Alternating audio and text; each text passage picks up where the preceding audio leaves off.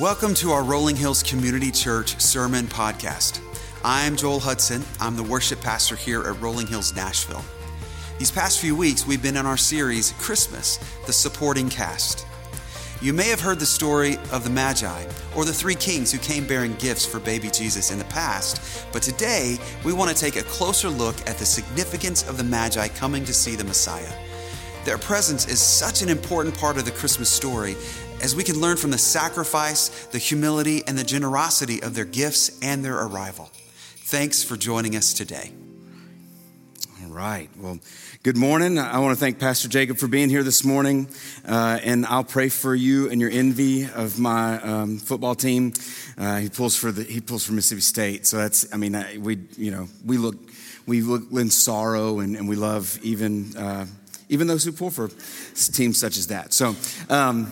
But I appreciate him being here this morning. And if you are interested in learning more about, if you're not saying that you're going to go on a trip, but if you're just interested in learning more about what it looks like to go to Moldova and spend some time with Rolling Hills and our international mission trip stuff, we'd love for you just to check that out. It's going to be a short meeting right afterwards in the gym area. We got a space set up for us, and we'd love for you to be a part of that. I am going, I think in July is the trip that I'm going on. So if you want to join me on that trip, it'll be awesome. We'll have a great time as we do some awesome stuff over there. I'm going to stop talking and stop saying awesome. So let's jump in. We've been working through over the past several weeks a series talking about the supporting cast. Those, not the main individual, not Jesus in the story of Christmas. Actually, that we're going to really focus in on him on Christmas Eve. But the supporting cast, the people that are maybe we don't know so much about in this story of Christmas. And week one, we talked about. We read through the genealogy of Jesus, and we learned from that genealogy that Jesus had a pretty messed up family tree, right? And from that, we learned this truth, and we were encouraged that God uses imperfect people to accomplish his perfect purpose. What an incredible reality for all of us, even this morning as we gather, just to be reminded that we, as the imperfect people, that he uses us, that we get invited into that story. Week two, we looked at a man named Simeon, who was a faithful man, was in the temple, just a godly man who loved Jesus and who loved and was waiting for the Messiah. And we learned in his story that peace comes when we meet Jesus. That as he waited and was longing for Christ coming, when he met Jesus, he found the peace that he was longing for. Last week, we turned to just a little bit down the line in that. Anna was a lady that was in the temple with Simeon. And in the temple there, she was also faithful throughout her years. And we learned there that faithfulness produces a heart of gratitude and compels us to share the good news of Jesus' coming. And this week, we're going to look at another supporting cast, and maybe this is one that is, I don't feel like we may know a little more about these guys, right? Or maybe we think we know a little more about the wise men or the Magi that visited Jesus, Mary, and Joseph in their home after his birth. And so we're gonna look through that and read the first couple of verses, or the first 11 or 12 verses here of this story in Matthew chapter 2. And so if you have your Bible, I invite you to turn there. And from this, if you have your worship guide, you can kind of write this in. Our main point, the thing that we're going to look at and focus over the next several minutes together, is that the wisdom of the wise men teaches us that Jesus is worthy. The wisdom of the wise men teaches us that Jesus is worthy. So if you have your Bibles, let's jump in to Matthew chapter 2, beginning in verse 1. It says this: After Jesus was born in Bethlehem in Judea, during the time of King Herod, Magi from the east came to Jerusalem and asked, "Where is the one who was born King of the Jews? We saw his star, it rose, and we have come to worship him." When King Herod heard of this and was disturbed, and all of Jerusalem with him, and when he had called together all the people's chief priests and teachers of the law, he asked where the Messiah was to be born. "In Bethlehem, in Judea," they replied, "for this is what the prophet has written." And this is a prophet that was spoken, prophecy spoken long ago. In verse 6, it says, "But you, O Bethlehem in Judea, land of Judea, are by no means the least among rulers of Judea, for out of you will come a ruler who will shepherd my people Israel." And in verse 7, When Herod called the Magi secretly and found out from them the exact time that the star had appeared, he sent them to Bethlehem and said, "Go and search carefully for the child so as to find him and report to me so that I too may go worship him." And after they had heard the king, they went on their way. And the star they had seen rose and went ahead of them until it stopped over the place where the child was. And when they saw the star, they were overjoyed. And on coming into the house, they saw the child and his mother Mary, and they bowed down and worshiped him. And when they opened the treasures and presented to him the gifts of gold, frankincense, and myrrh. And having been warned in a dream not to go back to Herod, they returned to their country by a different route. Let's pray together. Jesus, we thank you for the time that we get to come together and sing and celebrate the fact that you have come. And God, I thank you that you've built into our lives this rhythm of remembering that each year we come back to this story with such intentionality to be reminded that you came, that into our brokenness, into the darkness, you came. And you didn't come just to look around and see what was happening. God, you knew what was happening, and you came to free us. And God, I pray that as we walk through the story and listen and learn more about the different individuals that play supporting roles in this whole story, God, that you would teach us, that you would open our eyes to see and our minds to understand, our ears to hear, God, what your word has for us. And that we would learn from the wisdom of these wise men, these Magi that came to visit you. It's in Christ's name we pray. Amen. So the wisdom of the wise men teaches us that Jesus is worthy. And there's 5 ways that I want to kind of work through that. But as I was preparing this week, there was a book that came to mind as I was just kind of reading through and studying over the past little while, getting ready for this week. And maybe you recognize the title of the book. It says that the book is called All I Really Needed to Know I Learned in Kindergarten. Right? Anybody know that book? And it lists all these incredible things that we did learn. And one of the things that I looked back on, it talks about taking naps. And I feel like I've done a disservice to naps. Like I've been rude to naps, and I need to go back and apologize and take more of those. But we learned all the things that we needed to know. We learned in kindergarten, and honestly, by kindergarten, I would have told you that I knew most of, if not all of, the story of the wise men. I knew all about it. I could tell you all about the things that the wise men had done and where they had come from. I mean, children's choir and the felt board Sunday school time had covered it all. If you weren't raised Southern Baptist, you don't know the felt board situation, but it was awesome. These guys that showed up there. But the reality is that we don't really know a whole lot about the Magi, these wise men. The truth is, when you really kind of dig in, we don't really know a whole lot about it. So before we get to the reasons why Jesus is worthy that I think that we can see in this passage, I just kind of want to ask a few questions like, when did these guys show up? I'm pretty sure that I'm not going to cause a brawl here and ruin your Christmas if I let you know that the wise men were more than likely, they weren't, not at the nativity when Jesus was born. Right? Like we can tell just by some of the things that we read in the passage, like this is one of those things that we can know. We don't know when they came, but we can know that were not there in our nativity scenes. It's good to put them up there, right? And I'm not telling you to go kick the guys out or put them on the other side of the yard. It's not that kind of situation. I'm just saying they weren't there. And we know it because if you look in the passage, it tells us that the conversations, they go to Herod and they have the conversations. And it was about 2 years that they had seen his response he wants to do what he does in response to that is eliminate kids or boys under 2 years old in that whole region. So we know that it was about 2 years. We also know that they traveled a great distance. And they would not have traveled in a night that great distance. And so through all the things, we know that they were not there at that point. But we don't know when they came. We know it could have been up to 2 years, but it was sometime after Jesus was born. It tells us even that they came to the house. They weren't in the stable anymore. They came to the house where Jesus and Mary and Joseph were. They met him there. So it was sometime after. Where are they from? Some of you are already singing the song, "We Three Kings." Right? You're like, okay, I don't know where that guy got that. Nobody really does, right? I mean, like most of us think that they came to Jerusalem, but it tells us, the only thing it tells us is that they were from the east. right? And I mean, the Orient would be in the east, but I mean, even if you think about this, the words of that song, right? The we three kings of Orient are bearing gifts. Anybody want to sing it for me? Go for it. Right, no, all right, no, I guess not. Fields and fountain, moor and mountain, following yonder star. Now that right there, just in the language, I would say that yonder means that they're probably from Mississippi. But, I mean, that was language that my grandfather used. So,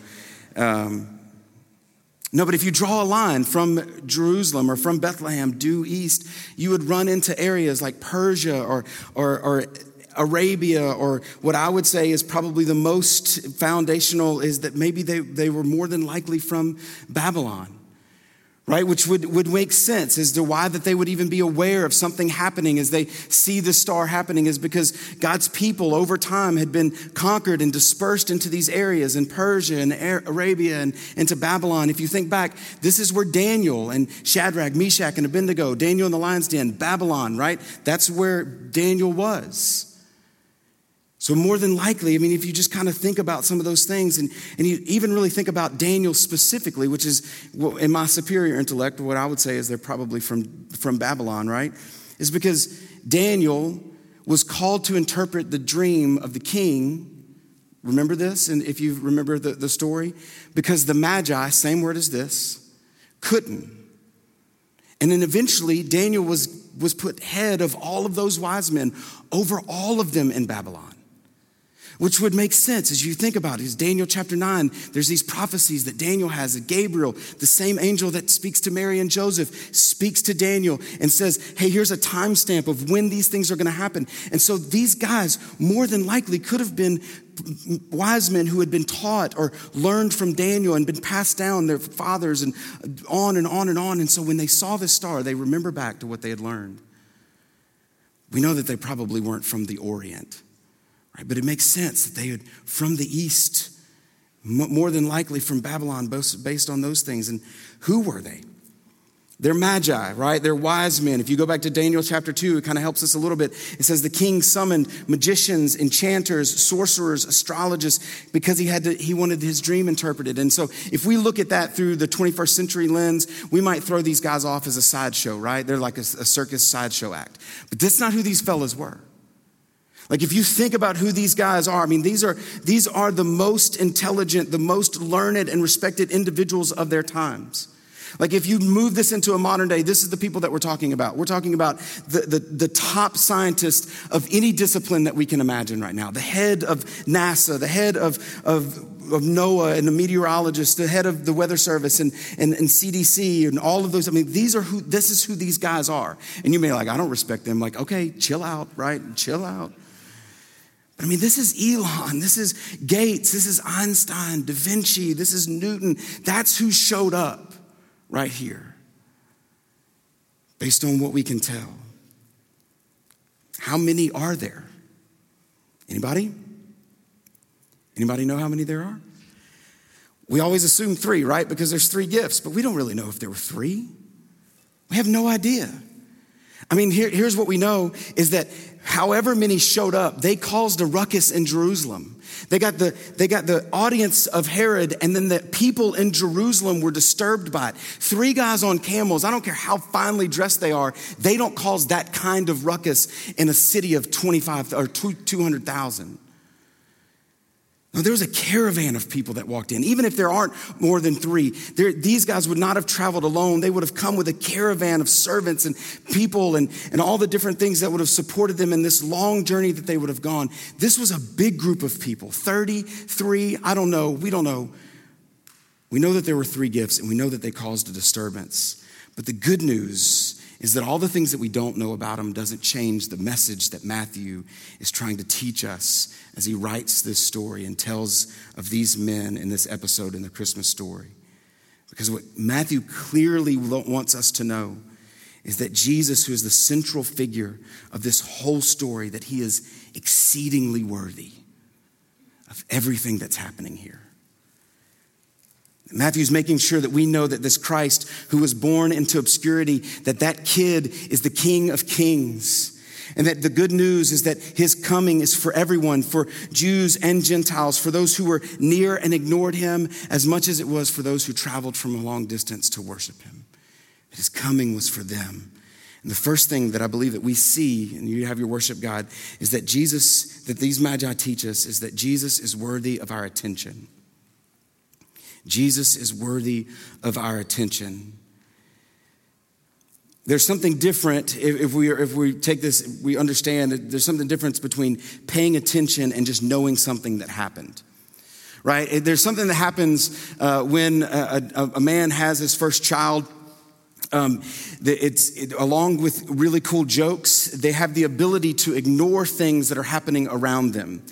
They know that it's happening, but they don't have to pay attention, right? I didn't understand this when I was a kid, but now I'm learning from my father. I'm his apprentice and want to learn from this sage. Volcanic eruptions of angry kids can go off around me, and I can literally know it's happening and not pay any attention. It's a skill.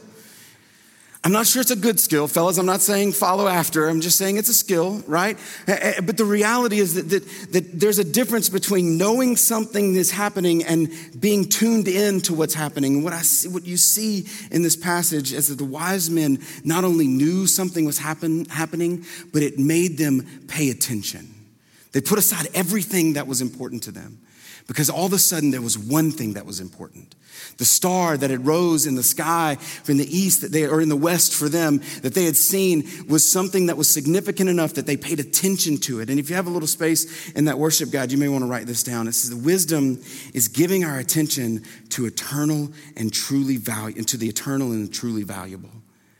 That wisdom is giving our attention to the things that are eternal and truly valuable. Listen, there's a real challenge over the next several days for us to give our attention to the things that are really valuable. All of us are going to go through this. There's things that we're going to walk through. I have no delusions that we're going to pay attention to things. I'm not going to have any trouble paying attention to the smell of cinnamon rolls that some of you have ordered that I'm hoping burn so that I get to have them. So she has to make another round. I'm going to have no problem paying attention to the cinnamon rolls as they come out of the oven. I'm going to have no problem paying attention to that last minute chaotic move of having to figure out one more thing to buy Rebecca because she's again gone over the limit of what we said we were going to do, and now I've got to make up for it. I'm going to have to pay attention to that. But my real concern is that I'm going to pay attention to the wrong things.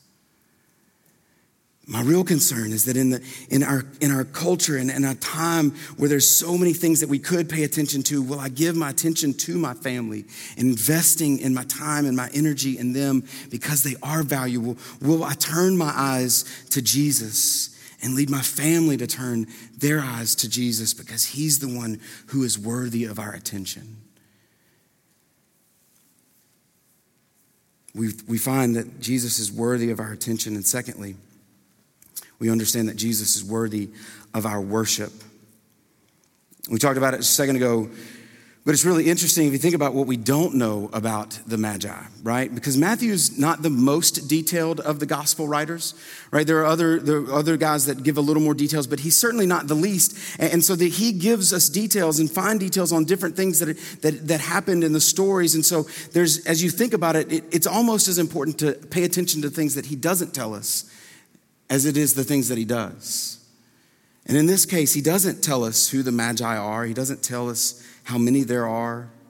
He doesn't tell us how they were dressed, what their names were. And he gives us a detailed list of Jesus' whole genealogy. So he's not against telling us the individuals' names of these people. Everybody else has a name in this, just these guys don't. He doesn't tell us their names. He doesn't tell us what happens to them after they go home a different way. He doesn't tell us when they got there. He doesn't tell us about the star that they saw, and other than that they saw it and it led them to Christ. He doesn't tell us what it was. Was it a convergence of planets? Was it a comet? Was it a celestial body that God put in the heavens just for this purpose? We don't know. We don't know any of those things. But what it does say is that when they saw the star, whatever it was, they sought him, and when they found him, they worshiped him. If it tells us anything, it tells us all these things that it does. It shows us all these things that really don't matter, who they are, where they came from, what their names were. But it says this, that when they got there, they worshiped him because he's worthy of our worship. It does tell us that they got to Herod's place, and this is the most important person in the region, and in his palace, they don't bow a knee. But when they walked into this peasant neighborhood and this peasant house, in this good-for-nothing little town, and they found themselves in front of a child who was the Ancient of Days, who had just come into the world, but was in fact eternal, a toddler who, with dirt on his cheeks, was the same dirt that he spoke into existence.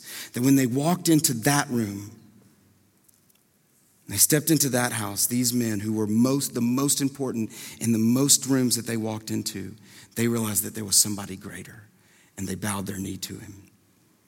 And that's the heart, honestly, if you really just wrap it to the heart of this it's the center of the Christmas story, is that God came to put on flesh, and he dwelt among us, and he is worthy to be worshiped by the poor and the rich, by the young and the old, by men and women, by Jews and Gentiles, and over in the stories that we see in Luke and Matthew, it tells us that same thing, that he's worthy to be worshiped. Our culture, again, is going to give us so many opportunities and objects that will attempt to redirect our worship, but our flesh is going to entice us to foolishly and selflessly think that we should be on the throne. It's what happened to Herod, right? He was livid that somebody else was going to take him off the throne. But the reality is that there's one. What Matthew tells us is there's one that deserves our worship. You may want to write this down as well, that wise men teach us. The wise men teach us that wisdom is humbly bowing before a King of Kings because he alone is worthy. That wise men teach us that wisdom is humbly bowing before the King of Kings, to worship him because he alone is worthy. Not only is he worthy of our attention and our worship, but I think the third is that he's worthy of our faith. I connected with this illustration as I was studying. One pastor wrote this illustration, or said this illustration, and it connected with me, just kind of imagining, as he was working through it, imagining that on this trip, and it was a long trip, and we know that they traveled far, right? Not just from the song, but just the reality. They traveled from a long distance. And so in that travels, there's got to be a moment that one of those wise men pulled up on his camel next to another one and was like, "Hey, Joe," that's his name. I just told you. Hey, are you still good with this? I mean, like, this is a long trip, and we don't really even know where we're going right now. Like, we're following, but we don't know where. And, like, is your wife still good with this? Because, I mean, like, I talked to mine, she's a little questioning thing. Like, you can imagine that some of these guys are having conversations like, I don't know if this was a great idea. I'm like, are we going to have enough food to get there? Do we even know who we're going to see, right? Or maybe it was when they were laying down these great treasures before this child with no throne and a rundown house with poor parents in this podunk town, that they were like, this is a lot for this little kid. I mean, he doesn't even have, a throne, right? And it's easy for me to kind of connect to this idea, because on a daily basis, I struggle with the same questions. Is this really a good idea? Is this really what God called me to? I mean, I can talk myself in and out of trusting Christ more than I trust myself 1,000 times in a given day. But the reality is, and I imagine that I'm not alone, but Jesus is certainly worthy of our faith. And if you have a space, again, to write this down, that wisdom for us, that we learn from these, is trusting the creator and sustainer of all things with my everything. That this trip that they go on and all the things that they would have as questions along the way, that he's worthy of that faith, and that wisdom teaches us, these men, as they travel, these wise men teach us that wisdom is trusting the creator and sustainer of all things with my everything. So it's attention and worship, it's faith, and it's our gifts. That Jesus is worthy of our gifts. A couple years ago, one of my kids had been sick. I think it was they had been sick, or one of them had had a surgery. And with some friends come over and bring this child a Nintendo Switch. Knocked on the door, walked in. We wanted to give you this. And I was like, that's a lot. Thanks. But that's a lot for, we can't pay you back. Thanks for that. I have that problem with thinking it's a lot with my kids. I've never thought that when somebody gives me something. You could try me. But But I thought it was like, man, that's a big gift. I mean, all he did was get sick, Like, if I get sick, will you give me one? So, like, they brought these gifts, though. These wise men brought these gifts because they brought gifts that were suitable for a king because he was a king. The gifts were a part of their worship. The gifts were a part of them saying that you are worthy, that you are honored, that you are king. And we say it almost every week as we gather in this space is that when we give, when we take up our offering, is that it's not a break from our worship. It's a continuation, because when we give, we celebrate the giver. Right? It's not a pause in worship. It's not a separate time of our gathering. It's all a part of worshiping God with our gifts that we have. Even now, as we come to the end of the year and we talk about the red envelope, it's an opportunity to worship him in the way that we give. It's not only the things that we give in money and talking about financial things, but it's also being those who are created in God's image. He's given us gifts and talents and abilities that are also to be used by us for his glory. Hebrews, it says that all that we have is a gift from him. So why do we act as though it's not? And so we use our lives and our financial resources and our talents and all of those things for his glory. And in this story, there's a lot of attempts for that people have made to say that these gifts, these gold and frankincense and myrrh, that they have specific ties to different parts of Jesus' ministry. And as you read it, I'm telling you, there's like 10 different options. And so maybe these guys had some idea of the different things that they were blessing them with. But here's what I can tell you, that I don't believe these guys had any idea that they were funding an escape route and the ability for them to escape to Egypt. I don't think they had any idea that what they were doing was providing for this poor family to be able to escape Herod's maniacal attempt to eliminate any boy under 2 in Bethlehem. I don't think that they knew that was happening. And here's what I also don't think. I don't think that you and I know more often than not in our financial gifts or the way that we give of our gifts and talents and abilities, the things that God's given us, I don't think we have a clue how God's going to use them. But that doesn't mean that we don't give them.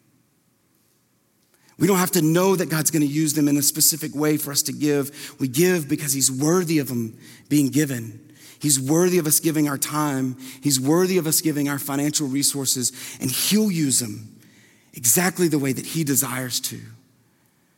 But it isn't incredible to think that somehow you giving your time to a middle schooler could transform that middle schooler's life. That you giving to Red Envelope, where all of that's going to go to playgrounds and redoing some things around here in the playgrounds. Could it be that your gift brings joy to a kid that you would never have met otherwise? We don't know, but it doesn't mean we don't give. And wisdom is understanding that all I have is a gift from God to be used by God for his glory. Wisdom is understanding that all that I have is a gift from God to be used by God for his glory. And lastly, I think that we see in this passage that Jesus is worthy of our obedience. If you look at the passage in verse 12, it says, and then, or having been warned in a dream not to go to Herod, they returned to their country by a different route. Herod told them to come back after they found him. And that wasn't a suggestion. That was an instruction. Herod is the most important person in this whole region.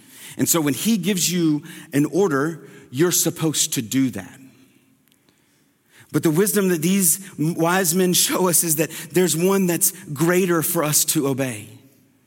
And that for them, it was obeying God was better than obeying Herod. And if you fast forward to just a couple chapters or a couple books ahead in Acts, Peter's having a conversation with the Jewish officials and about proclaiming the gospel, and they say, "You're going to stop doing it, or we're going to continue to attack you or come after you." And he says, "Listen, you can decide whether it's good for me to preach or not to preach, but what I'm going to do is what God's told me to do. And I'm going to continue to share the gospel." Listen, if we, like these wise men, were wise enough to understand that wisdom is following Christ no matter what the cost. And the reality for some of us, it may cost us something. It may cost us friendships. It may cost us a position at work because we decide to be obedient to Christ rather than do something that we know we shouldn't do or is immoral to get a position at work or to get praise or to get something else that we wanted. It may cause us to lose something. It may cost something, but following Christ, wisdom is following Christ no matter what the cost because he's worthy of our obedience. And it brings us kind of back to where we started, inviting Greg to come. And we're just going to have a moment of just a response this morning before we take the offering. So, ushers, you stay where you are. We're just going to have a moment just for us to sing and to respond.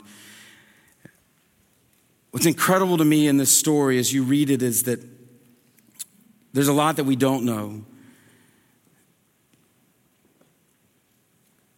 Because what's truly awesome, and we would be wise to take note, is that there is something that we do know about this story.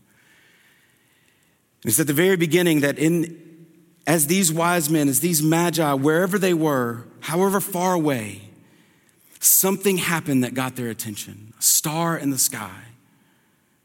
And for whatever reason, they knew that this was happening. They knew that this was significant. What we know is that the initiator of this whole story was not the wise men.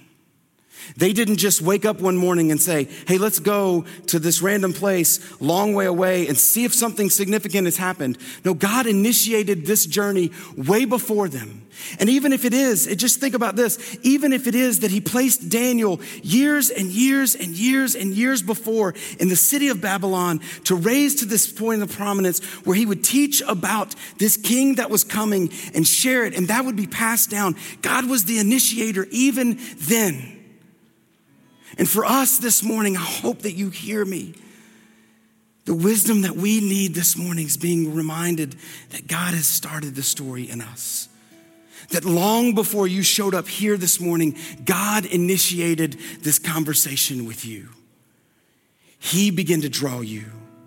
It wasn't you that woke up one morning and said, you know what, I need something more in my life. God has been stirring in your heart long before you came to that point.